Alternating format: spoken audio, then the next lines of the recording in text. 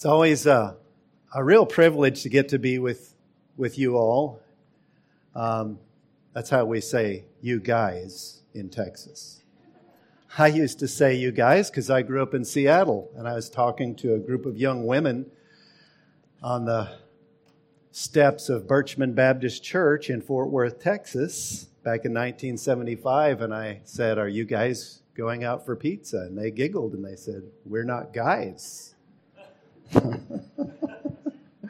So it's always a privilege to be here. When Beth married Joshua, I didn't know that he would move her all the way up here and deprive us of our grandchildren. But I can honestly say I'm glad that they're here, that the Lord has done a great thing in bringing them up here. And every time Selah and I come, we always feel like we're coming to a home away from home. So it's a real privilege to be here. Let's pray. Father, thank you. Thank you so much for our Savior, for the Lord Jesus Christ, and for what you've done for every one of us who are in Him, every one of us who've believed. And we pray that you do that for everyone else who's here, even today. Lord, expand your family. Increase your kingdom. Lord, we thank you for the great prayer that the Lord Jesus prayed for His people just before He went to the cross. And our confidence is that you've heard that prayer, you have answered it, and you are answering it even now. Build your church, Lord. Increase your glory. Do it today. We pray that you'd give us hearts and minds that will hear everything that you want for us to hear, that your Spirit would have freedom to work among us. It's in the name of our Savior that we pray. Amen. So turn in your Bibles to John chapter 17. This is the high priestly prayer of our Lord Jesus. If Jesus is a priest, that means He's a mediator between God and man. He does a reconciling work between God and His people. And this prayer that He prays is His request to the Father on behalf of His people. And as we look at the things that Jesus prays for and asks of the Father, we need to keep two things in mind. First of all, the things He prays for are all of a spiritual nature. And in these things that He's praying for, He's mapping out what the church of the Lord Jesus is supposed to look like. And so we could call these the marks of the church. This is what the church looks like. The second thing that I want you to think about as we look at some of these verses in this prayer is that the Father always answers prayers that are offered up in accordance with His will. And there's no one who knows the mind of the Father like the Son. And so every one of these requests that He makes, the Father most certainly will agree to and answer. And if you ever want to know how you can pray in such a way that God will answer your prayer, look at this. You may ask for that new 3/4-ton Dodge Ram, and He may tell you no. But you can ask for these things, and He always says yes. So notice the first thing that Jesus asks for. I won't read this, but in verse 11, He asked that the Father would keep them in my name. And so He's asking that those who are His would persevere in the faith. So this is one of the marks of the church of the Lord Jesus. Christians persevere. They eventually make it home. And when you pray prayers for your brothers and sisters along these lines, that they would be firm in the faith, you can be sure that that's a prayer that God loves to hear from His people. And then, along with that, number 2, He asks that we would have His joy fulfilled in us. He wants us to be joy-filled people. He wants us to take joy in the things of God. This is a prayer that God is more than happy to answer when His people pray. And then the third mark of the church is that the Father would sanctify us. That is, that He would cause each one of us to grow in holiness. And so when you're praying for your brothers and sisters, that's a prayer the Lord loves to answer, that He would make them holy. And then number 4, the Lord Jesus asks that just as the Father sent Him out into the world, so the Father would send us out into the world also with the gospel of the Lord Jesus. And then 5th, Jesus asks that the Father would make them one just as you and I are one. So He's praying for the unity of brothers and sisters in the faith. You know, we're all different. There's such diversity in the body of Christ. But in terms of purpose, there's to be a unity in the body of Christ. And then finally, that we may come to see all of this work out in the body of Christ, I want you to notice one last thing that He prays for. Look at verse 23. This is John chapter 17, verse 23. I in them, and you in me, that they may become perfectly one, so that the world may know that you sent me and loved me, loved them even as you loved me. This is one of the most amazing truths in all of the Bible. Jesus says that our unity in the faith is aimed at showing the lost world that the Father has loved us with the very same love with which He loved His Son, the Lord Jesus Christ. Can you think of anything more amazing than that?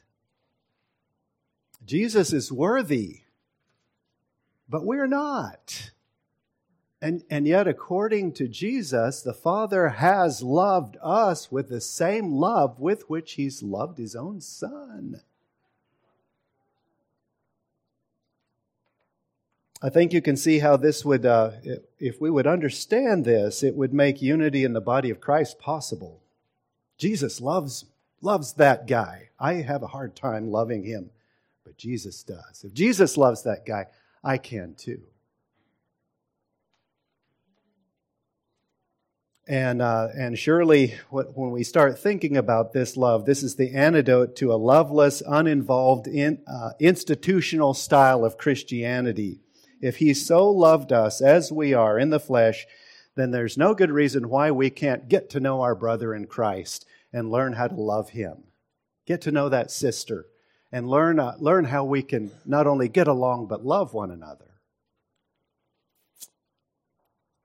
And Jesus makes it clear that this is the only way that our non-Christian friends will ever take us seriously if they see this kind of love in the midst of a people who don't naturally get along. Look at this again in verse 23. I in them and you in me, that they may become perfectly one, so that the world may know that you sent me and loved them even as you loved me, in order that the world might know this. So this morning I want us to look at this thing that the Lord Jesus prayed for us, this thing that He died to bring about. And this is our text, verses 24 through 26. Father, I desire that they also, whom you have given me, may be with me where I am, to see my glory that you have given me, because you loved me before the foundation of the world. O righteous Father, even though the world does not know you, I know you, and these know that you have sent me. I made known to them your name, and I will continue to make it known, that the love with which you have loved me may be in them and I in them. So there's so much here in this prayer. Let me just point out 4 things. I think it's fitting that the Lord Jesus ends this magnificent prayer with this request, that we love because love is the greatest thing in the world. And so the first point I want to make here is that love is the preeminent gift that God gives. Maybe you remember this in 1 Corinthians chapter 13. So keep your finger here in John 17 and turn with me to 1 Corinthians 12. And in chapter 12, Paul is talking about all the great gifts that we have in the body of Christ. And this is 1 Corinthians 12, beginning in verse 27. Now you are the body of Christ and individually members of it. And God has appointed in the church first apostles, second prophets, third teachers, then miracles, then gifts of healing, helping, administrating, and various kinds of tongues. Are all apostles? The answer is no. That's a gift that some were given. Are all prophets? Again, no. Are all teachers? Do all work miracles? Do all possess... So Paul is talking about all these great gifts that he gives to his church. And then he's going to say that some are more important and that you ought to actually pursue these things. Look at verse 30. Do all possess gifts of healing? Do all speak with tongues? Do all interpret? But earnestly desire the higher gifts. And I will show you a still more excellent way. And from the gifts that God has given to the church, he moves on to the love that we're supposed to exercise toward each other. That's the more excellent way. In chapter 14, Paul talks about the gifts of prophecy and unknown tongues and how controversial they are. They've always been controversial. And he makes this point. This is chapter 14, verse 9. So with yourselves, if with your tongue you utter speech that is not intelligible, how will anyone know what is said? He said tongues were operative in that day. We can all agree with that. And he said, but still people hear the unknown tongue and they don't know what it is. Because why? Because it's an unknown tongue.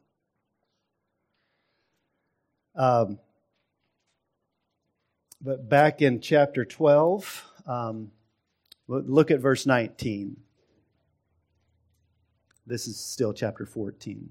He says, nevertheless, in church, I would rather speak 5 words with my mind in order to instruct others with 10,000 words in a tongue.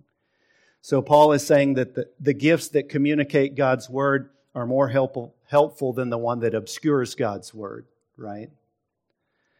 But back at the end of chapter 12 and then in all of chapter 13, Paul is showing us God's priority regarding the spiritual gifts. I want you to see what he considers the best gifts. Chapter 12, verse 30. Verse 31. Well, let me just stop here. Let's just go on to chapter 13, verse 13. He says, so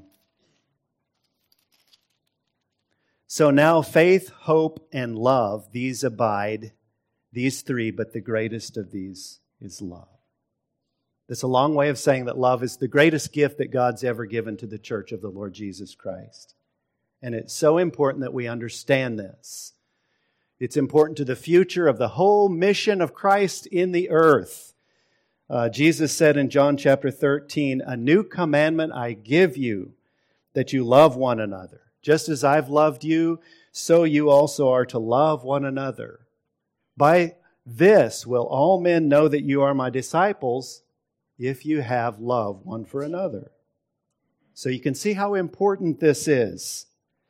So Jesus says here in this prayer, back in John chapter 17, that he's already made God's name known, and he continues to make it known for this reason, quote, that the love with which you have loved me may be in them. See, the love of God is the greatest thing that he's given us. I like the way James Boyce illustrated this. He said that we can see the preeminence of love by looking at the way it impacts every other gift. Love seasons every other thing God gives us. Take love away from joy, and you have hedonism, the unbridled pursuit of pleasure. Exuberance in life and its pleasures, but without the sanctifying joy found in relationship to the Lord Jesus Christ.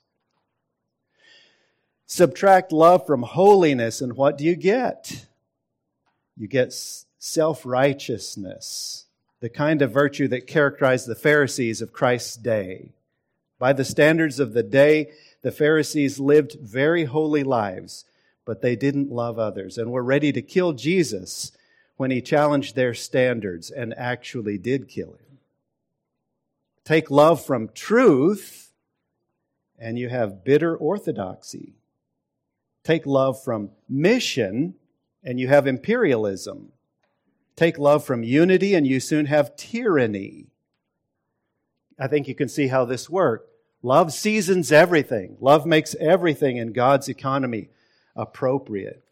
Boyce goes on.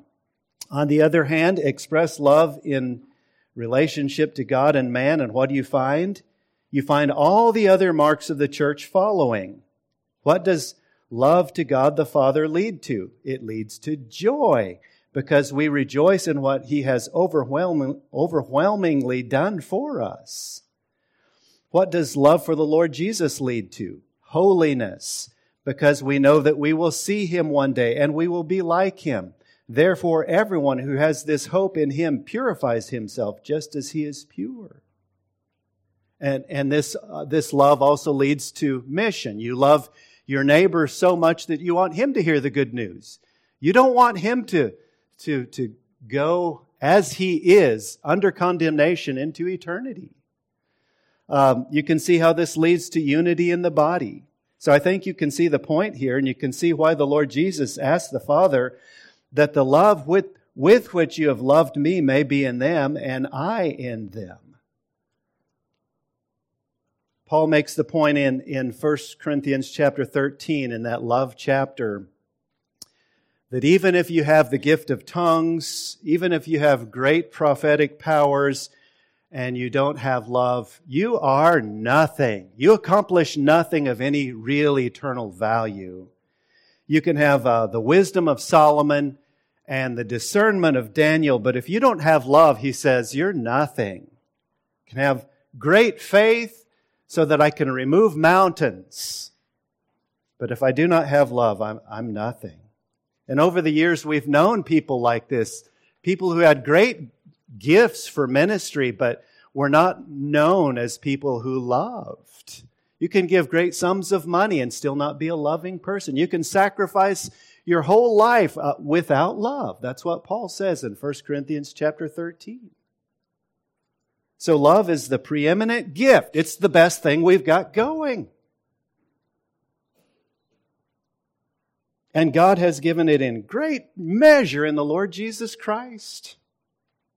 And we need to make much of it, more than we do, naturally, as churches. Paul says in Philippians chapter 1, and it is my prayer that your love may abound more and more. So that's the preeminence of love. And then the second thing I want you to see in our text is the origin of love. Back in chapter 17, look at verse 24.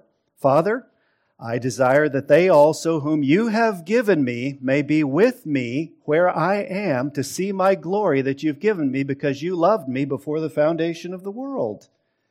Look at that last phrase there. He says, you loved me before the foundation of the world. That's the origin of love. It has always been. It has been this relationship within the Trinity between Father, Son, and Holy Spirit. Love has always been there. That's the origin of love. And it's not the kind of love that the world gives. Look at verse 25. O righteous Father, even though the world does not know you, I know you, and these know that you sent me. It says the world doesn't know anything about this kind of love. They don't know God, so how can they know anything about this kind of love? Then verse 26, I made known to them that is to His people, to His church, I made known to them your name, and I will continue to make it known, that the love with which you have loved me may be in them, and I in them. So that's the source of it. John talks about this same kind of love. Keep your finger here, and again, turn this time to 1 John chapter 4. And look at what John says, beginning in verse 7. He says, "Beloved, let us love one another, for love is from God. And whoever loves has been born of God and knows God." That you want to know how you're a believer? Do you love? Is this a strong impulse in your heart toward others? Verse 8, "Anyone who does not love does not know God, because God is love." So if you've been born of God, then according to John, one of the marks of your life, one of the marks that you've been born into this world is love. So do you love other people? You say, well, I love my wife and I love my kids. I love my mama. That doesn't count. Everybody loves mama. You love mama, you're loving flesh and blood. You're loving yourself. What do you do more than others? Jesus would ask. You love your own. Who doesn't do that? So it's a good thing to love your family. Husbands ought to love their wives. Wives ought to love their husbands. But do you love others? Jesus really offers the supreme test of this when He says, love your enemy. Wow. You want to know if you have love? You want to know if you have God's supernatural love in your heart? Do you love your enemy? The world doesn't know anything about this because they don't know God. His love is different from ours. God's love does something to us. God's love changes us. God's love is efficacious. That's a big word. It just means that when you set your heart on someone to love someone, your love changes who they are. God's love is efficacious. God's love toward His people changes them. You can see this in relationships. Paul, we talked about this with some of the leadership of the church this week. Paul tells husbands they're supposed to love their wives as Christ loved the church. Husband's love toward his wife, a wife's love toward her husband is supposed to change them. It's supposed to make us better. You can especially see this in the parent-child relationship. Your love for your children, you love your children just as they are. But if you really love your children, you will not let them stay just as they are. You will have an efficacious love, and it will be painful to them sometimes. But that's what love is. His love for us is efficacious. Now, before Jesus came, God had been showing this same kind of love. Think about the Old Testament prophet Hosea. God commends him to marry Gomer, and she was a woman of questionable character. She was, in fact, a prostitute. And their life together was supposed to be a picture of God's efficacious love. Hosea was not supposed to set his love on her because she was already lovely and lovable, but he was supposed to set his love on a woman who didn't deserve his love. His love was supposed to change her, because that's what God's love does for us. It changes us. Think about the Lord Jesus. He comes teaching about God's love, the love of God who loves His enemies. And He teaches His followers if they would be like Him, then they have to love their enemies. Then He goes to the cross and demonstrates that by dying for His enemies, for the very ones who crucified Him, for those who laid the whip on His back, for those who beat Him with their fists. He died for those to change them, in order to change them.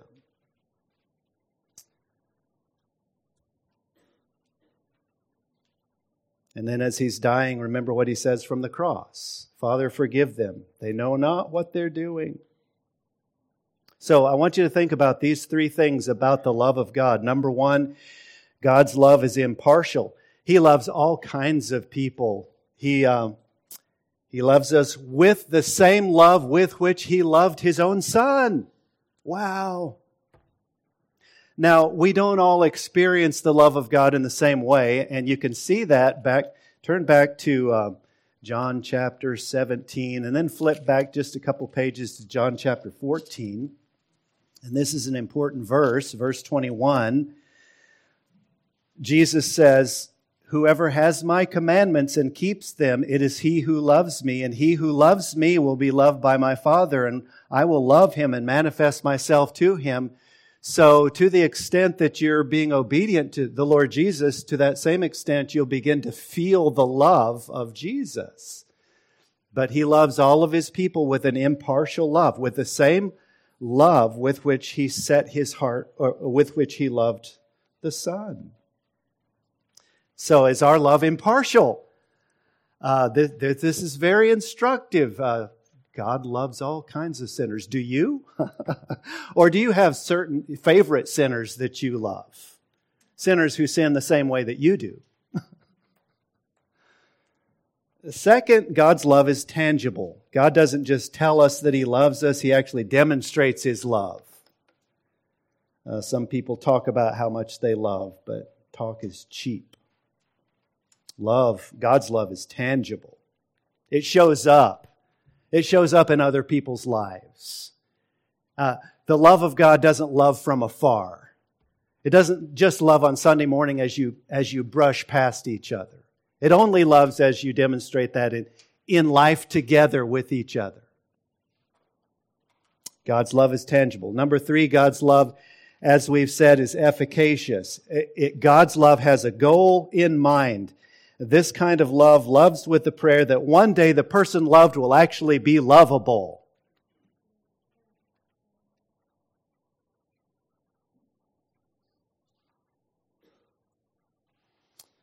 So that's costly and it's painful. But God's love for His children is efficacious. And that's the love that Jesus prayed for us to know about in this high priestly prayer. He prayed not just for the disciples of His day, but He prayed for you. In that prayer so many years ago when He prayed this, if you're a believer, He prayed that for you. This is back in chapter 17, and look at verse 20 with me. He says, "I do not ask for these only," thinking about His own disciples, "but also for those who will believe in me through their word." That's us. We've believed in Jesus through their word, and so Jesus has prayed this prayer for us as well. So God has heard that prayer, and He's most certainly in the process of answering that prayer. He began to answer that prayer when you came to faith, when you became a Christian. He began to make you holy, more loving. He began to knit you together into the body. Jesus prayed a prayer that set our destiny.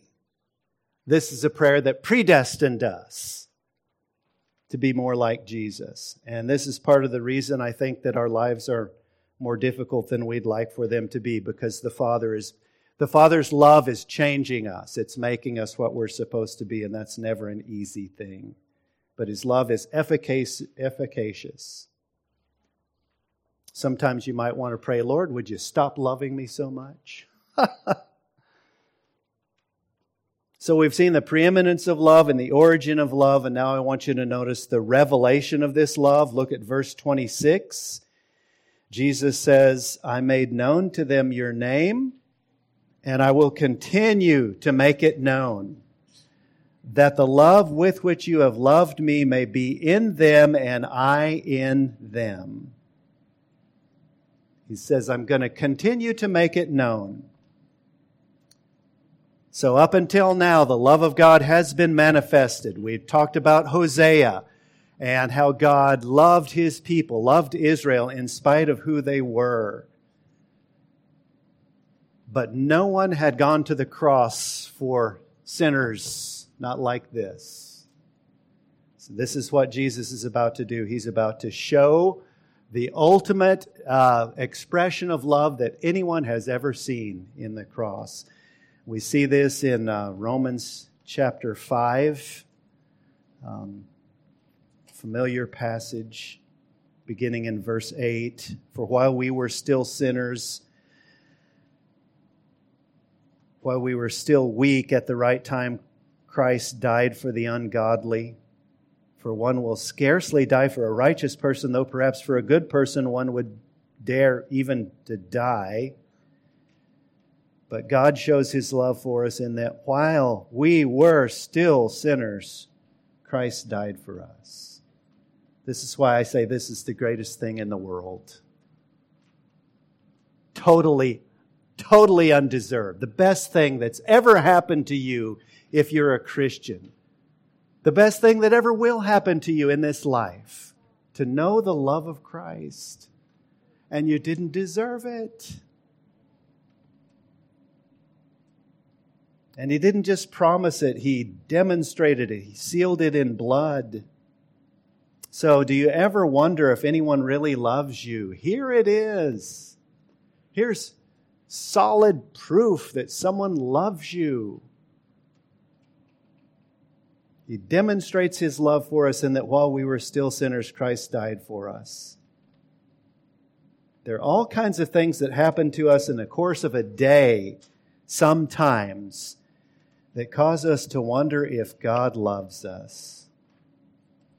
Maybe God is not upholding your cause in your family or on the job like you think He should. You've had a bad week at work.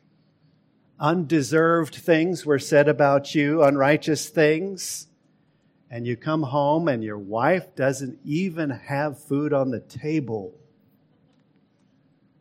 And you sit down to play a game and you can't win even if you cheat.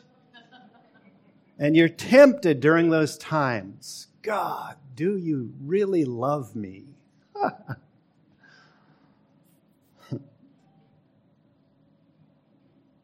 But God's love is not demonstrated by how often you win in the game of life. And when we try to find His love in those things, we're looking in the wrong place. He demonstrates His love for us in this, that while we were still sinners, He took care of our biggest problem with His own blood. That's how much He loves you if you're His. And this love that God has for His people is not a sterile, impersonal kind of love. It's warm and it's intimate. It's the same kind of love that you have for your wife or your child. And if that's the case in human love, then how much more does He love His children? How much more does the Lord Jesus love His bride? He loves His children even more than we do, and He wants what's best for us. And here's something I don't think that many of us think about. He wants us to be with Him. You want your children to be with you. You want your loved ones to gather around you. He wants us to be with Him. Look at verse 24 back in our text. Father, I desire that they also, whom you have given me, may be with me where I am, to see my glory that you have given me, because you loved me before the foundation of the world. He says, this is my request, that these that you've given me be with me. I want them to be with me. I want them to see my glory. I want them to share your love with me. This is part of the future revelation of God in Christ. When we see Him face to face in glory, this will be the ultimate revelation of His love. When we're finally safe at home, we're finally enjoying everything that we want to enjoy. And incidentally, This is how the Christian view of heaven differs from the Muslim view. In the Christian view, it's not enough that we be where Jesus is. In the Christian view, we want to be where Jesus is with Jesus. That's heaven to the Christian, to be with Jesus. That's not the point in Islam. In Islam, heaven is a place where all of your human earthly passions are fulfilled. In Muslim heaven, you can eat all the ice cream that you want and never gain weight. In Muslim heaven, you can eat and drink and be merry all day, every day, without any expense or without any consequence. The Muslim view is that heaven is all of earth's pleasures multiplied without any of earth's pain. In the Muslim view, Allah is not the point. In the Muslim view, ice cream and women, that's the point. It's earthly pleasure. But the Christian view of heaven is so much different. For the Christian, heaven is being with God and enjoying Him. It's being with our Lord Jesus and enjoying Him forever. In the Christian view, our desires will be changed. The things that we should enjoy, we will finally enjoy. The thing that we were made for, we'll finally find pleasure in. We're made for God, and in heaven, that's ultimately where we will find our joy. God Himself. So heaven will be seeing the Lord Jesus face to face and having Him come up to us and wipe the tear away from our eye. Heaven is being with the Lord in glory forever. That's what our joy is. And incidentally, you can come to know a little bit of that, a little taste of that in the here and now.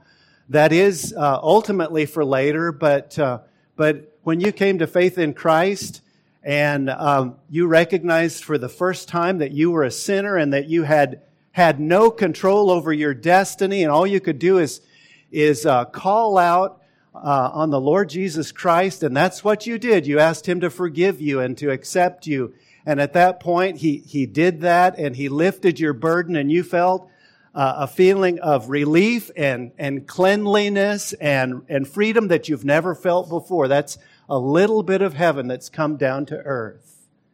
And since then, if you're a believer, you've known those times of when you're alone with the Lord, you're unburdening your soul, you're reading His Word, you're fellowshipping with Him. You get a little sense of what it's like to know what it's like to be with God in heaven.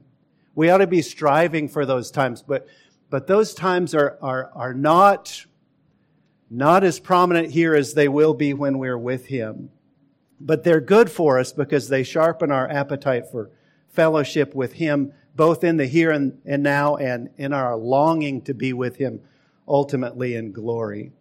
But here's the point. The thing that makes heaven heaven is that our best friend will be there. The Lord Jesus will be there.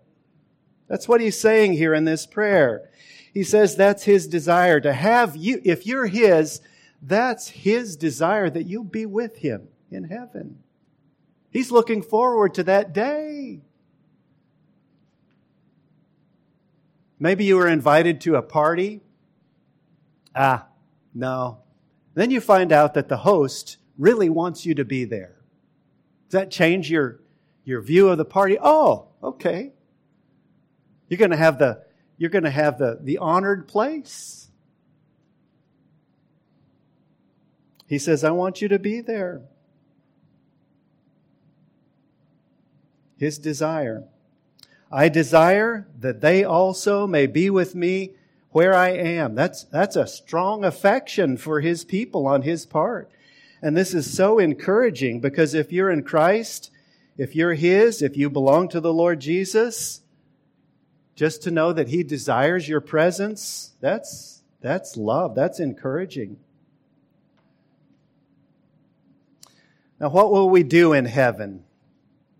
Well, there'll be so many friends and family who've gone on ahead of us that part of the time will be reunion, right? Be a sweet reunion. You see parents who've gone on, or grandparents, or maybe a child who preceded you. Be a sweet time of reunion. You'll also be able to talk to biblical characters. Think about your favorite biblical character. You'll be able to talk to great Christians in church history. I'd like to talk to Charles Wesley. I'd like to ask him if secretly he really agreed with George Whitefield more than he did with his own brother. Because how can you write, "And can it be that I should gain an interest in the Savior's blood"? How can you write this? "Long my imprisoned spirit lay, fast bound in sin and nature's night. Thine eye diffused a quickening ray. I woke, the dungeon flamed with light." How can you write that and agree more with your older brother than you do with Whitefield?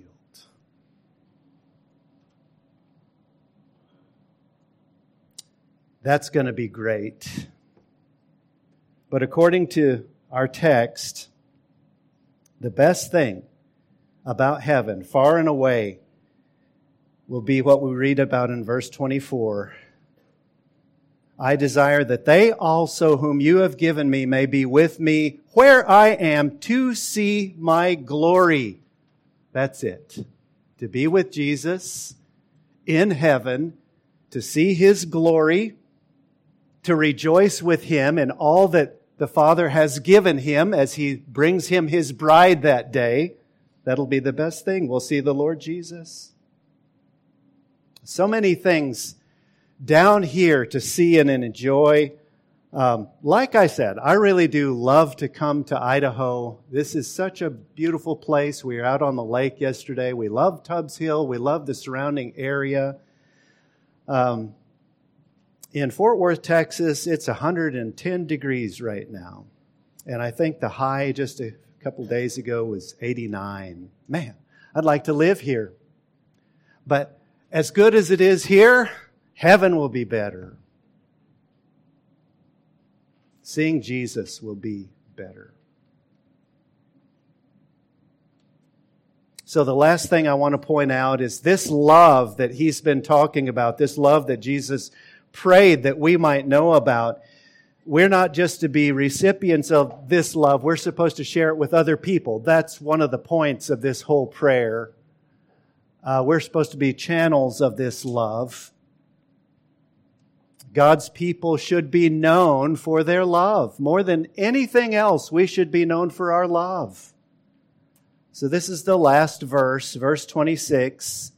Jesus says to the Father, "I made known to them your name, and I will continue to make it known, that the love with which you have loved me may be in them." He wants that love in you. He wants you to share that with others. So, 3 practical thoughts here. How do we do this? How do we love other people with the love of Christ? Let's not talk about giving our bodies to be burned. Let's just talk about practical things. How about learn to be a good listener? Because that seems to be a hard thing for a lot of people. Learn how to listen to other people. Can't really say that you love them if you just don't want to even hear what's on their heart. Philippians chapter 2, verses 3 and 4. Paul says, "Do nothing from selfish ambition or conceit, but in humility count others more significant than yourselves." Think about that. When you're talking to a brother or sister in Christ, do they ever get the impression that you think that they are more significant than you are? Ask questions. Ask them questions. Verse 4, "Let each of you look not only to his own interests, but also to the interests of others."